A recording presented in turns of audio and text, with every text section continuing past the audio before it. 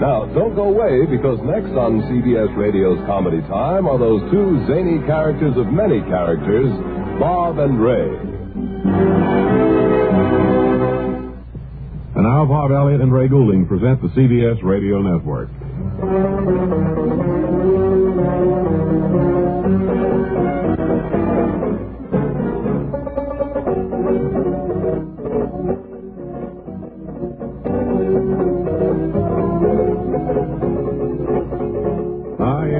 Baby coming home. Bob and Ray Show.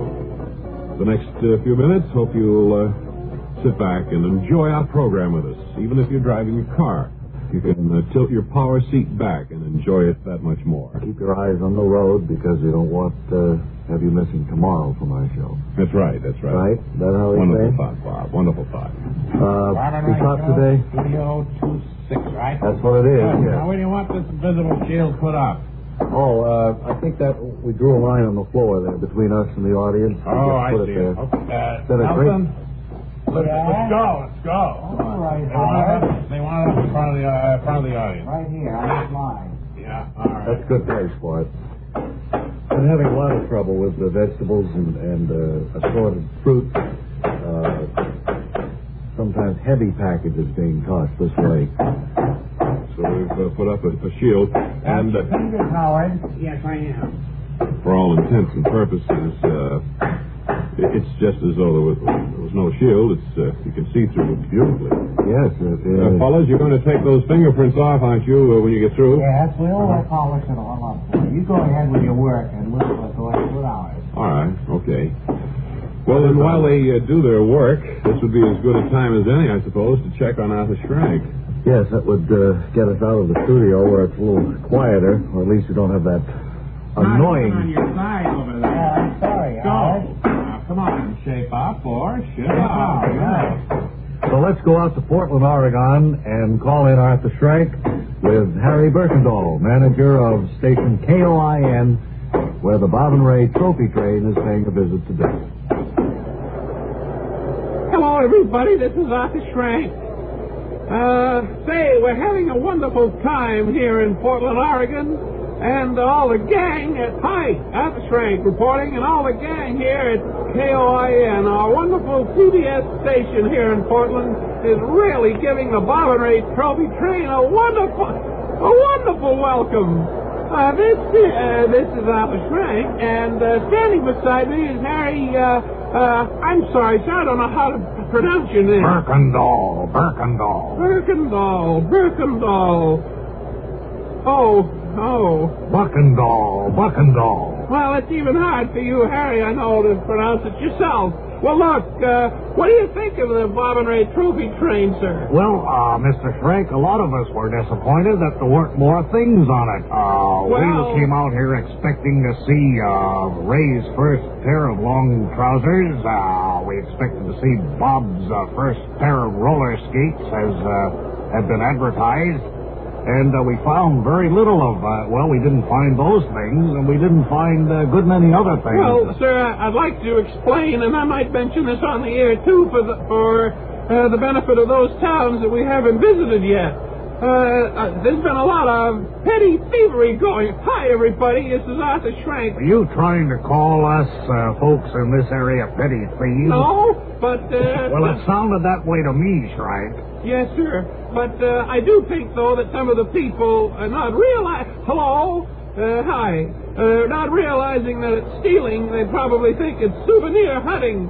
They don't realize that Bob and Ray have a good deal of not only money, but hi, everybody, Arthur Schrank, tied up in it. Well, we certainly didn't expect to see this meager assortment of mementos and curios of Bob and Ray. Well, the City of Roses is beautiful, sir, and we want to thank you and all the gang at KOIN. And we just as soon you'd leave right now, Schrank. All right, Harry.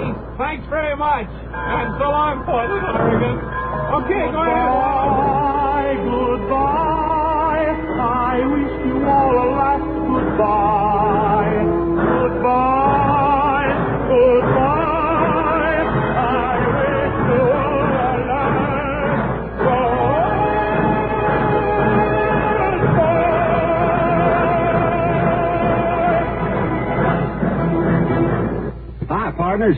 I'm going to explain the difference between ordinary stereo phonographs and Columbia Stereo 1. Listen to an oil well on ordinary stereo. Now listen to it on Columbia Stereo 1. Man, there's a real 1,000-barrel-a-day sound. The difference is Columbia's stupendous stereo projection, not just a couple of speakers shooting in different directions. Columbia gives you the real thing, fills every inch of the room with all the sound and feeling of a live performance. And I mean a Texas-sized room. Man, ain't that the prettiest money-making sound? I mean, get down to your Columbia phonograph dealer and ask. Demand to hear Stereo 1 by Columbia. Why, they start as low as $39.95 for portables, $129.95 for consoles. Somebody count that well. We're losing a fortune. Just hope they haven't taken too much of our stuff. That sounds very discouraging.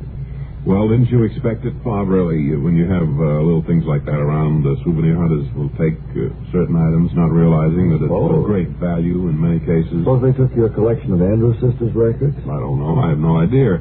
But fortunately, it's all insured. I know that... I know, but it's the sentimental value of those things. Well, you did get the premium over, didn't you, on that? You did pay the insurance premium? For what? For the trophy train, all of our stuff. You never told me anything about it.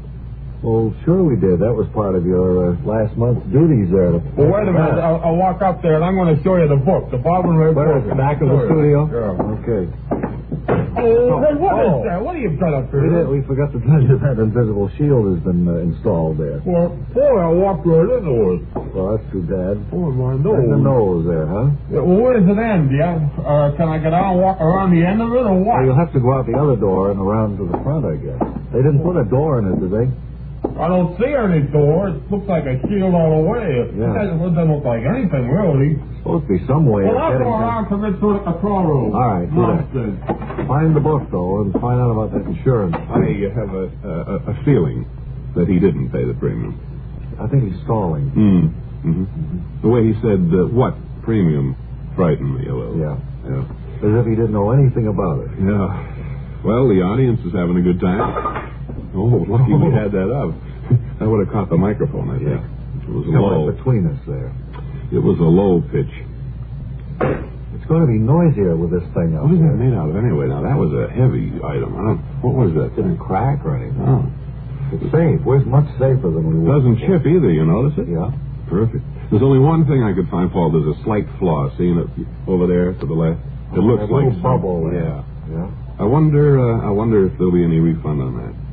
Well, they'd have to take the whole thing out and put another one in. Well, maybe we could put a piece of tape over it or something. Right, want me to do that? And then people will think there's tape hanging in midair. Yeah. Hey, that's a good idea. They do a lot of things. The audience is smiling. Put some tape over that. I think the audience likes the idea, too, you know? They're laughing. Sure, I think they have a sense of protection, knowing that we can't go after them, either. Now, how close am I to the shield? I don't know. I can't tell. I don't want to walk into it the way he did. Yeah, well, don't. Be careful. We'll walk slowly. Oh, there it is. Yeah, I found it. Yeah, okay. Where's that bubble? There it is. How's that look? Hey, it looks like a piece of tape hanging in midair. Yeah. What do you think of that, audience? They're smiling on the other side. I'm going to wave to Owl. So, I don't see any premium at all. Oh, boy. What happened? I walked into it toward the end. Oh. You don't find the premium notice, huh? Or the canceled check or anything? No. Here, look for yourself. I don't think you told me to pay the premium. We did, huh? Well, let's figure it's a total loss anyway. Well, we better get Shrank right back here then, I guess. Yeah. Put an invisible shield around the train.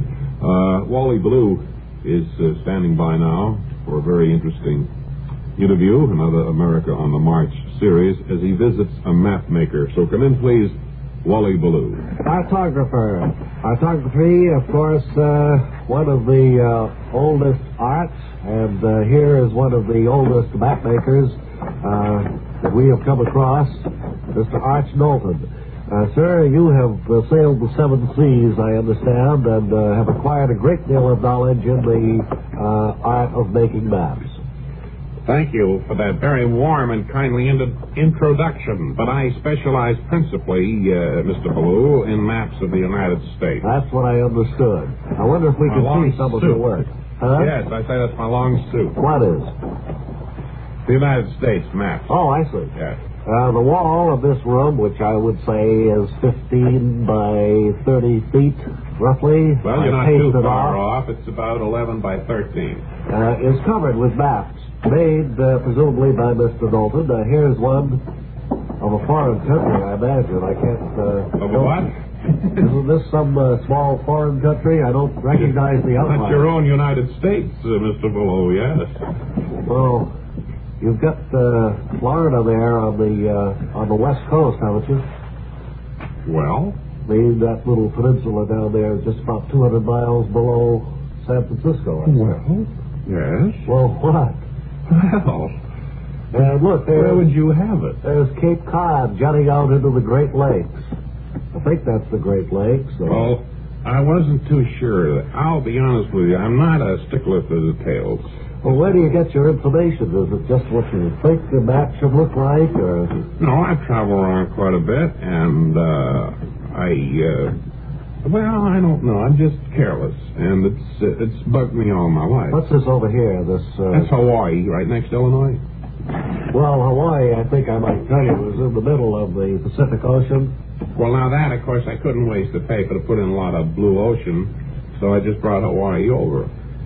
But where does Cape Cod go? I can... well, it goes over to the right side of the map. Hand me those. As you look at it. Well, I'll just tear it out. I'm tearing Cape Cod off to the left of the map and sticking it on right up there by, what is that, Mexico? Yes, New Mexico. New Mexico. That's right. And that looks pretty good. It even looks more symmetrical there. Well, it looks better than it did over on the West Coast. But now you've got the Rocky Mountains going down through Tennessee there. Do you sell many of these maps, Mr. Dalton? Yes.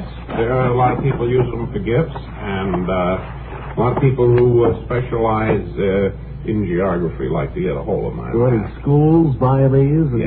Yes. Well, I certainly hope that the word goes out that they're not exactly accurate. But it has been interesting to see the products of your labor. How long does it take to make a map of the United States the way you do? Not too long. I can put one up, draw it, paint it in, and about a day and a half. But now that I have to move a lot of Cape Cods, and I have about 400 in the back room. So I'm already made. Right, so I'm going to have to move a lot of Cape Cods by the Christmas season. Well, I hope you get it all done in time, Arch Knowlton. Your engineer signaling you to hurry up. I am hurrying up, engineer. I know the time. Well, Thank you very much for talking with us. And now back to our radio studios. Yes, back to the studios. And we'd hoped, long about now, too, to have another special beeper phone report from Wally. But for some reason his call didn't come through. I guess having trouble. How's he doing as a CBS News trainee correspondent? Have you heard? Well, they returned his trench coat to wardrobe the other day, but everything else seems to be going along all right, I guess. Where was the beeper phone thing from? It was from a drugstore around the corner, but something must have happened. Wait a minute, there's Wally coming into the control room now. Yeah, I think you're right. Holding up a scribbled sign says, "Sorry, I lost my dime." Well, you had to say something nice about CBS News, kind of smooth it over for Wally. Well, that's CBS News, broadcasting's foremost news-gathering organization, daily on CBS Radio. Right. That's nice enough, huh? Perfect. We'll have to speak sharply to Wally, though. Well, why is that? I lent him the dime, you know. Oh, let's get it back. He's honest. Wesley Webster's going to have a historical quotation for you in just 10 seconds.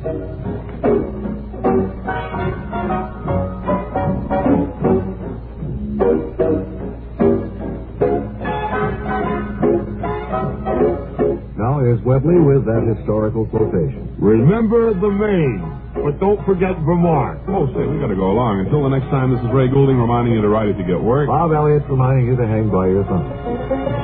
This is the CBS Radio Network.